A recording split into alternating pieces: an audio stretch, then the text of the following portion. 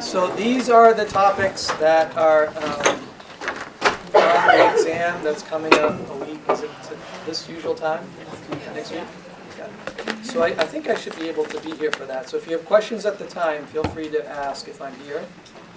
So, and it'll be in this order in terms of how the exam comes. Now there's some crossover. Some of the same drugs we talked about for angina came up for blood pressure, came up for heart failure, even came up to treat arrhythmias.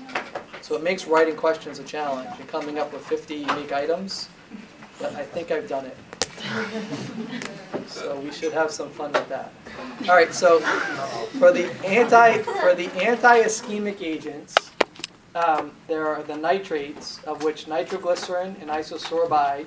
You should recognize those are nitroglycerin derivatives and the properties that are applicable. Beta blockers will be those three: one non-selective agent and two cardioselective agents. Knowing which is which, certainly relevant. Calcium channel blockers, at least as it pertains to angina, amlodipine. The other two become relevant for some of the other content we've talked about. And then ranolazine is a drug that is also an anti-ischemic agent, but doesn't alter hemodynamics. It does reduce, with chronic use, it reduces myocardial oxygen demand, and that translates into fewer symptoms. But it's not doing anything directly to heart rate or preload or afterload. So it's sort of the magic of that drug working on mitochondrial metabolism, never by itself, in combination with other things. Now there was one other type of therapy we talked about at the end of this lecture. What were they? We didn't talk about their mechanism, but we alluded to their potential benefit in heart disease, and that was ACE inhibitors. Yeah. And that was as a consequence of what study? Yeah, the HOPE trial. Yeah, good to remember that. Maybe just look and see what that was about once again.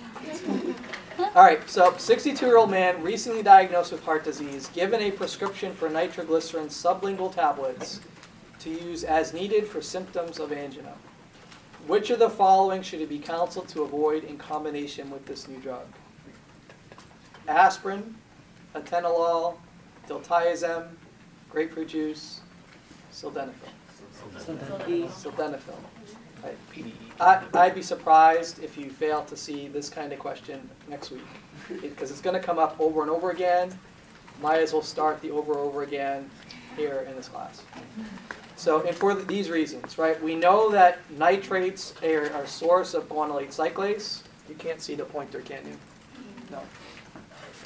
Source of guanylate cyclase, and drugs like Viagra or phosphodiesterase inhibitors, they end up being complementary in a dangerous way in this picture here.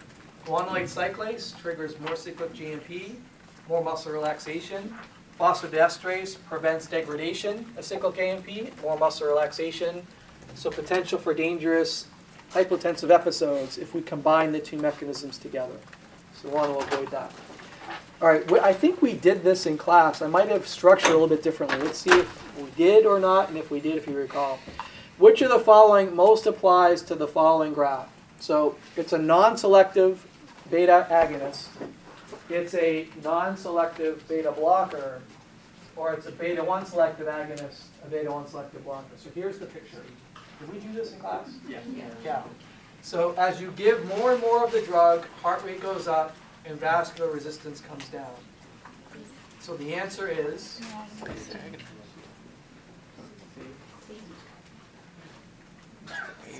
not C. It's A. Yeah. So the increase in heart rate comes from stimulation of beta-1 receptors. The reduction in peripheral resistance comes from the stimulation of beta-2 receptors. Right? It's a weak effect, but it's an effect nonetheless. So the beta-2 receptor relaxes smooth muscle, mostly where? In the lungs, but also in the peripheral vasculature, just not as strongly. And so what you would see graphically is this kind of dose-related response. Give a drug like isoproterenol, and this is what you'll see. Increase in heart rate, reduction in peripheral resistance. And I use this to help explain the reason why we avoid beta blockers in what scenario. vasospastic angina, like drug-induced, cocaine-induced angina. And someone asked me at the break earlier today that I thought some of the local anesthetics we use clinically are cocaine derivatives. What's the answer to that question? Yes, they are. In fact, sometimes we use cocaine as a local anesthetic. We have it in the OR here, and we can apply it topically as an anesthetic. So certain types of anesthetics are either cocaine itself or cocaine derivatives. Don't know what the incentives were for that question, but that's what I got. All right, and then, just kidding. And then beta-1 receptors when stimulated heart rate, beta-2, smooth muscle relaxation, including peripheral vasodilation, albeit a weak effect, it does exist. Yeah? I thought just by increasing the heart rate, the body's response will be to decrease. Yeah, so you could make an argument that you may get some reduced peripheral resistance because of compensatory mechanisms. But that's not where I was going with this. Okay. So yeah, that I see that supports the choice. All right, 62-year-old man with angina, been taking a nitrate and a beta blocker. Ranolazine is now added. Which of the following applies? Heart rate, it goes down. Afterload goes down. Preload goes down. QTC becomes prolonged. None of those things.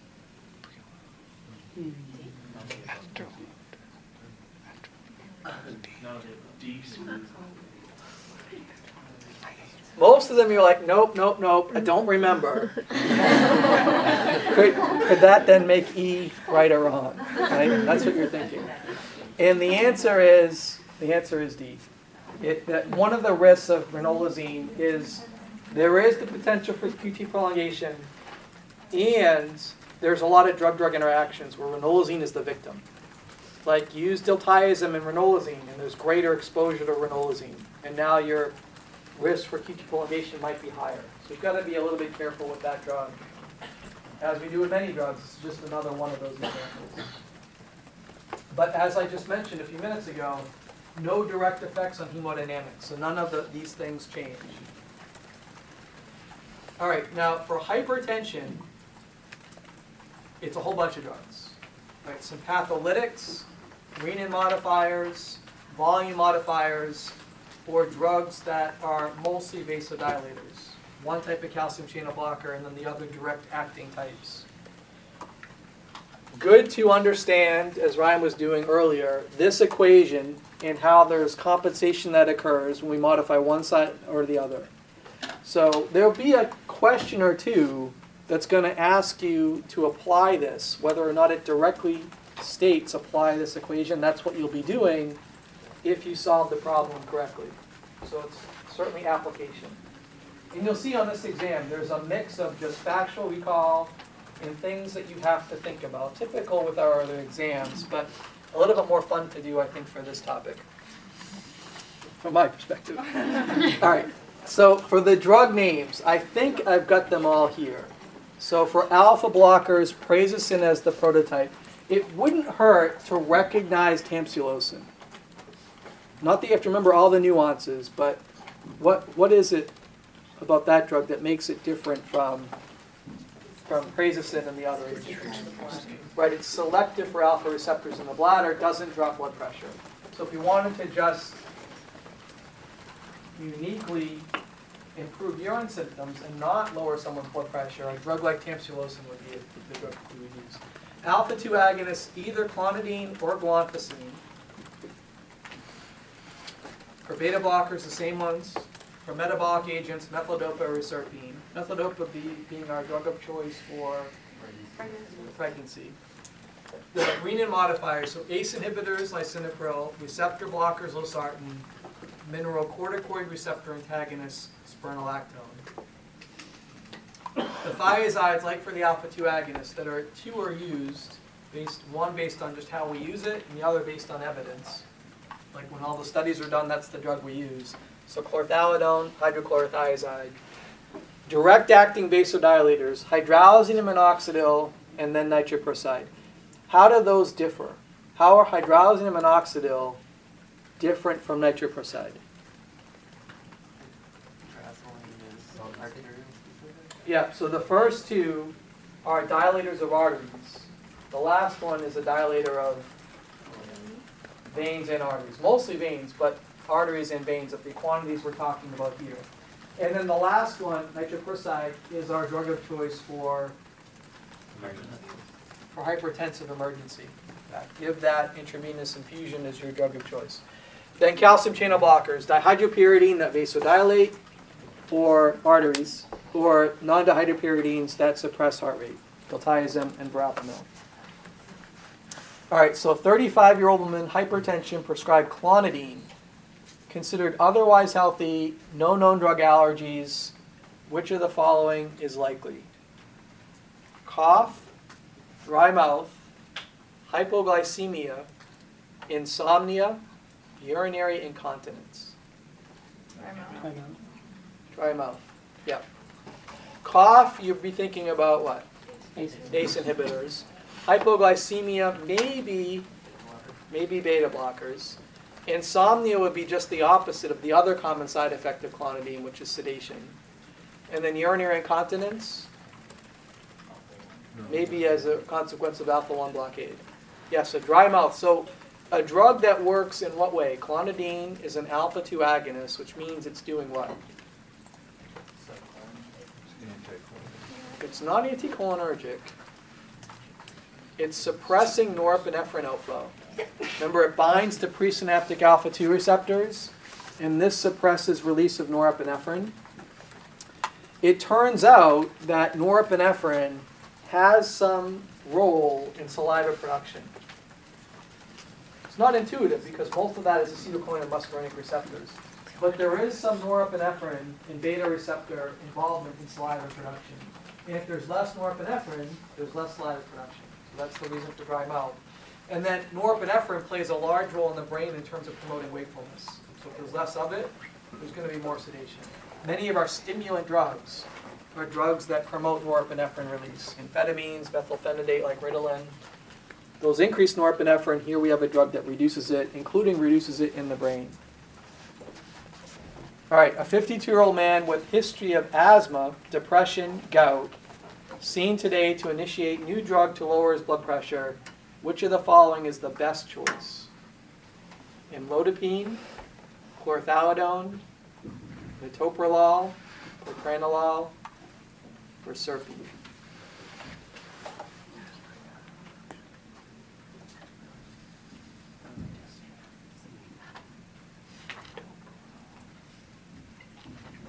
See how much fun this is? So the history of depression allows us to rule out what? Well, the beta blockers may further exacerbate some of the symptoms of depression, so maybe not attractive, but which one should we probably eliminate? Or Serpine.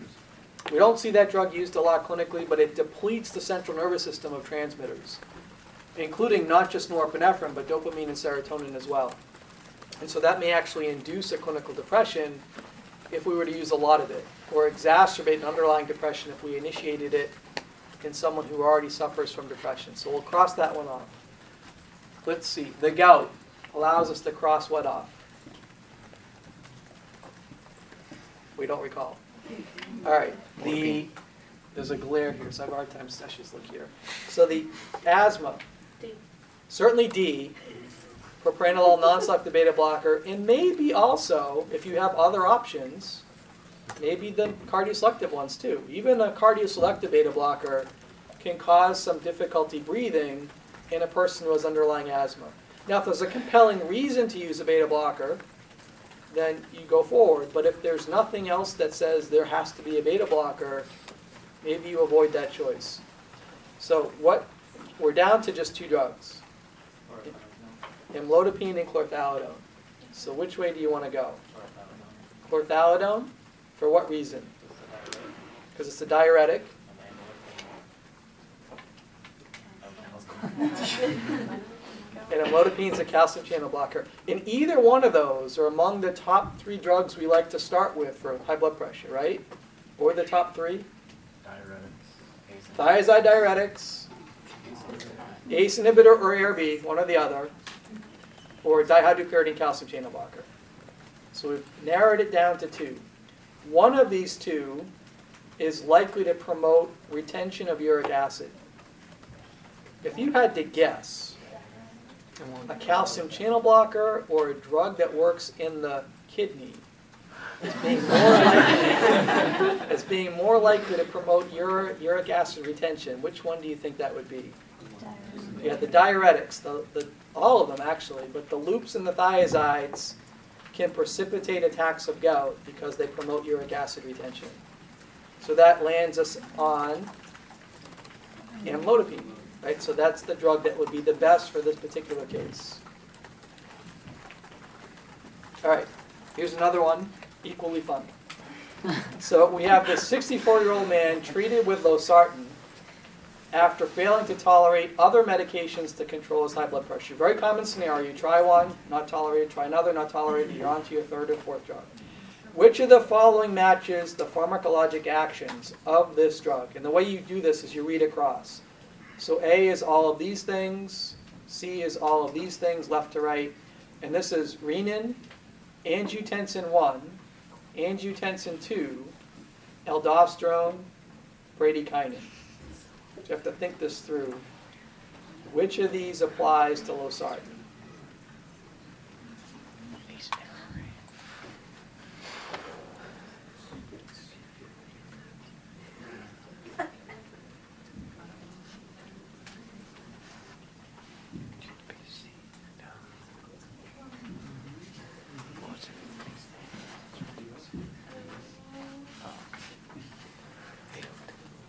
Not so fun? I really like this one. All right, so anyone volunteer to answer? D? C. C. Everything. So what kind of drug is this? I keep forgetting you don't see the pointer. All right, so this is an angiotensin receptor blocker. So it's going to block the receptors for angiotensin. The feedback is going to be, wow, what we're trying to achieve isn't happening. The kidney's releasing renin, the vasculature is not constricting, the fluid is not being retained, so there's going to be continual output of more renin. Right? Block the receptors, the feedback will be, it's not doing what we want it to do, let's send out more renin. So there'll be an increase in renin, which means there'll be an increase of angiotensin 1 being converted to angiotensin 2. You agree? All right. We get to the point of aldosterone, well, the receptor's blocked. So there'll be a reduction of aldosterone, right? But bradykinin is left intact. So there's still degradation of bradykinin. The degradation pathway is left intact. So that lands us where? No change in bradykinin, increases in renin, angiotensin 1, angiotensin 2, reductions in aldosterone. Good? So the answer is B. B. Increases in renin, angiotensin 1, angiotensin 2, reduction in aldosterone because the receptor's blocked, no change in bradykinin because that degradation pathway is left untouched. If this were an ACE inhibitor, the difference would be in the bradykinin, right? But it wasn't. It's an ARB. All right, good. So that was fun. 61-year-old man, history of high blood pressure, diabetes, heart failure, presents for follow-up. Complaining that his breasts have become increasingly large and tender over the past several months. What medication is responsible? This is more factual. Spironolactone. So this is, yeah, spironolactone. So spironolactone can cause, because of its anti-androgen effects, increases in breast tissue growth in men and galactorrhea in women. None of the other drugs are known to do that. So this is a little bit easier, simply remembering the side effects that match up with the drugs. Whereas the past two are really more application. All right, and the symptom treatment here, or the treatment of heart failure, has gone from symptom treatment to disease modification. We still use a lot of these drugs to manage symptoms, diuretics, digoxin, maybe inotropes in advanced disease, but now it's about neurohormonal regulation. Block norepinephrine or angiotensin or anything in the renin pathway, aldosterone, and you can get slowing of progression of heart failure if it's what type of heart failure? Heart failure with reduced ejection fraction, right? The same type of benefits just haven't been proven or haven't been observed in the preserved ejection fraction population. So anything that can interfere with this pathway or interfere with norepinephrine, like the beta receptors, improve disease modification. All right, we have talked about and used for years ACE inhibitors or ARBs. The newest type of therapy also blocks peptidases. What's the name of that combination? A drug that blocks both angiotensin receptors and neprilysin, a specific type of peptidase. Prevent degradation of bradykinin. The brand name is called Entresto, and the combination is an ARB valsartan plus a neprilysin inhibitor known as sacubitril. 71-year-old woman with heart failure prescribed a number of drugs, one of which is furosemide. Which of the following do we need to routinely monitor? Potassium levels, right? Most diuretics promote potassium wasting. We need to pay attention on a periodic basis. You define what that is based on what the history has been. We need to pay attention to potassium levels and replace as needed. Various ways to do that. Nothing else applies. Vitamin D doesn't matter. We don't monitor levels of the drugs. Liver function is not applicable. So for the loops, this is a good slide to be familiar with. All of it. Good to be familiar with it. And there's a similar slide. I didn't copy it here for the review, but there's a similar slide for the thiazides that shows up in the hypertension lecture that is structured just like this. It has a little bit of difference. It's mostly about calcium, but good to know that one too. So spend some time looking at those and making sure you understand what's happening there. All right, 71-year-old man, heart failure, reduced ejection fraction, prescribed a beta blocker, an ACE inhibitor, a loop diuretic. Today's given new prescription for digoxin. Which of the following is most important to monitor for him? Arterial blood gas, liver function, eye exam, serum creatinine, urine analysis for ketones, or all of those things. Can I go up to F? Like, will the system allow me to do that? No. Not possible. That was very quick. No. What do you think here? B. B? It's not B. It's not C. Let's keep going. It's D. Digoxin is not metabolized in the liver. It's cleared entirely intact in the kidney. And we need to pay attention to kidney function. And a crude measure of kidney function is to look at serum creatinine numbers. If that is elevated, it's a good early indicator that kidney function is compromised, in which case you need to do something different with your digoxin dose. So something to pay attention to. Why would the yellowing of the vision? Yeah, so the vision changes, glad you brought that up. The vision changes are signs of digoxin toxicity. If you fail to dose adjust for poor kidney function, someone might present with blurred vision. People appear to be yellow in appearance. They almost look like angels, so like they have a halo around their head. That's one of the side effects that you see with toxicity. Monitoring eye exam doesn't help predict that. It's simply a symptom you get as a result of digoxin toxicity. Pretty classic sign. All right, so for the drugs, diuretics, furosemide, and metolazone. But you know what? I don't think metolazone is going to show up. I don't think that's going to be the right answer to anything. Digoxin, ivabradine. This is otherwise known as Coronor. It's sometimes used in addition to or in place of what? It's a niche drug. Remember this? We spent like 3 minutes on it total. Cardioversion? Not so much cardioversion. It does sound like a drug that cardioverts people. It lowers heart rate by blocking that funny channel, and can be used if you're trying to reduce workload on the heart and someone can't tolerate higher doses of a beta blocker, or just can't use a beta blocker maybe because of pulmonary compromise. And then inotropes, dobutamine and milrinone, might come up. Certainly mechanistically might come up in terms of giving drugs to increase contractility as a bridge to transplantation in people that have advanced disease. And then for the other agents, we've already talked about ACE inhibitors, ARBs.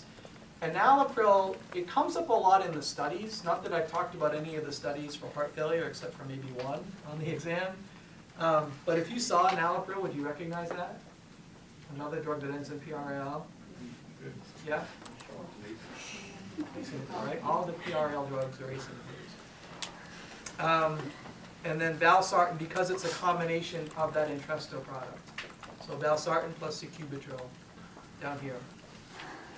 Beta blockers, metoprolol, carvedilol comes up in practice.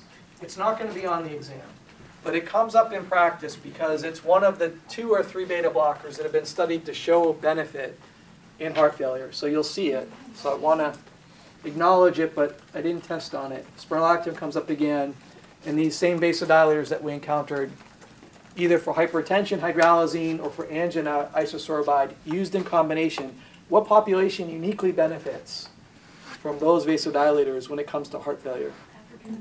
People of African American ethnicity. Yeah. On top of other things, these drugs seem to be of additional value. All right, 45-year-old man with atrial fibrillation to begin therapy with an antiarrhythmic drug. Starting this therapy requires he be admitted for continuous monitoring.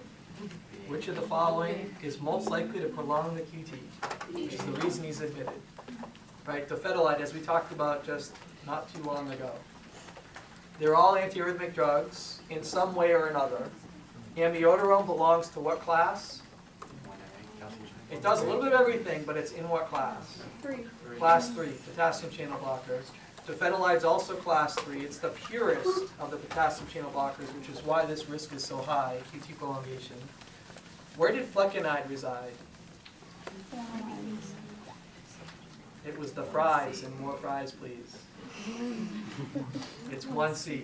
Yeah, 1C. So a sodium channel blocker. Lidocaine is a 1B, and the metoprolol, we know it's a beta blocker. 2 types of metoprolol. Immediate release metoprolol, known as low pressor, long acting, known as Toprol XL. Semantics probably. So the antiarrhythmic drugs, we settled on quinidine, lidocaine, flecainide, metoprolol, atenolol. We've seen them before, might as well keep seeing them. Don't worry about esmolol. Certainly amiodarone, dofetilide, sotalol. Diltiazem, verapamil, we've seen those before. And now adenosine. And the things we talked about with adenosine here in class. All right. How these drugs affect sodium channels and depolarization, or potassium channels and repolarization. Recognize which ones do which. Which of the following types of drugs is responsible for the effect depicted in this illustration? I asked you this question earlier. 1A. Yeah, this is 1A. Both sodium channel blockade and potassium channel blockade. Those are the 1A drugs. Drugs like names, double quarter pounder, disoberamide, quinidine, and procainamide. Quinidine being the relevant one. All right, 49-year-old man, type 2 diabetes, prescribed simvastatin. Which of the following is most likely? Most likely is muscle-related symptoms that that patient complains about. We try to treat through that because symptoms sometimes can resolve on their own or get better with dose modification or changing to a different statin, and the statins offer a lot of benefit. So these drugs we just talked about, the same thing. I just added now the K9 inhibitors, nevolokimab being our prototype drug. It's the only monoclonal antibody of all the drugs we talked about in this whole block. So if you see a drug that ends in MAB, we're talking about cholesterol-modifying drugs. In this case, evolocumab. I think the brand name for that is Repatha. All right, which of the following is best avoided in the patient in the previous question? So let's see what the previous question was. Oh, simvastatin. All right, what do we need to avoid? Grapefruit juice, like we talked about earlier. Or what could we do to the grapefruit juice to make the interaction go away? Alter time. Do you take it? We could drink less. Drink less is an obvious answer. What else? Ultra when you take it.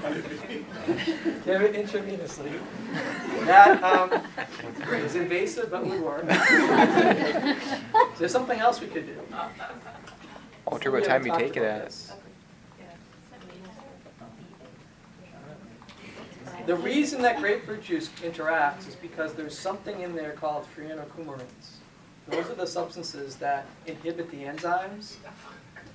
And we can do something in the grapefruit juice to cause those to denature. Yeah, boil it. Boil your grapefruit juice. And you destroy the fructoolicoumarins. I don't know what it tastes like after that, but that's what you can do. Again, across the street here, some of that work has been done to prove that that's a reality. All right, 52-year-old man presents for physical exam. Medical history unremarkable, takes no drugs. Fasting profile reveals triglycerides are markedly elevated. Which of these drugs is best for lowering triglycerides? The fibrate derivatives. In this case, there's only one, fenofibrate. So that's your best drug for lowering triglycerides if that's what you're trying to accomplish. Okay with that? And so here this chart.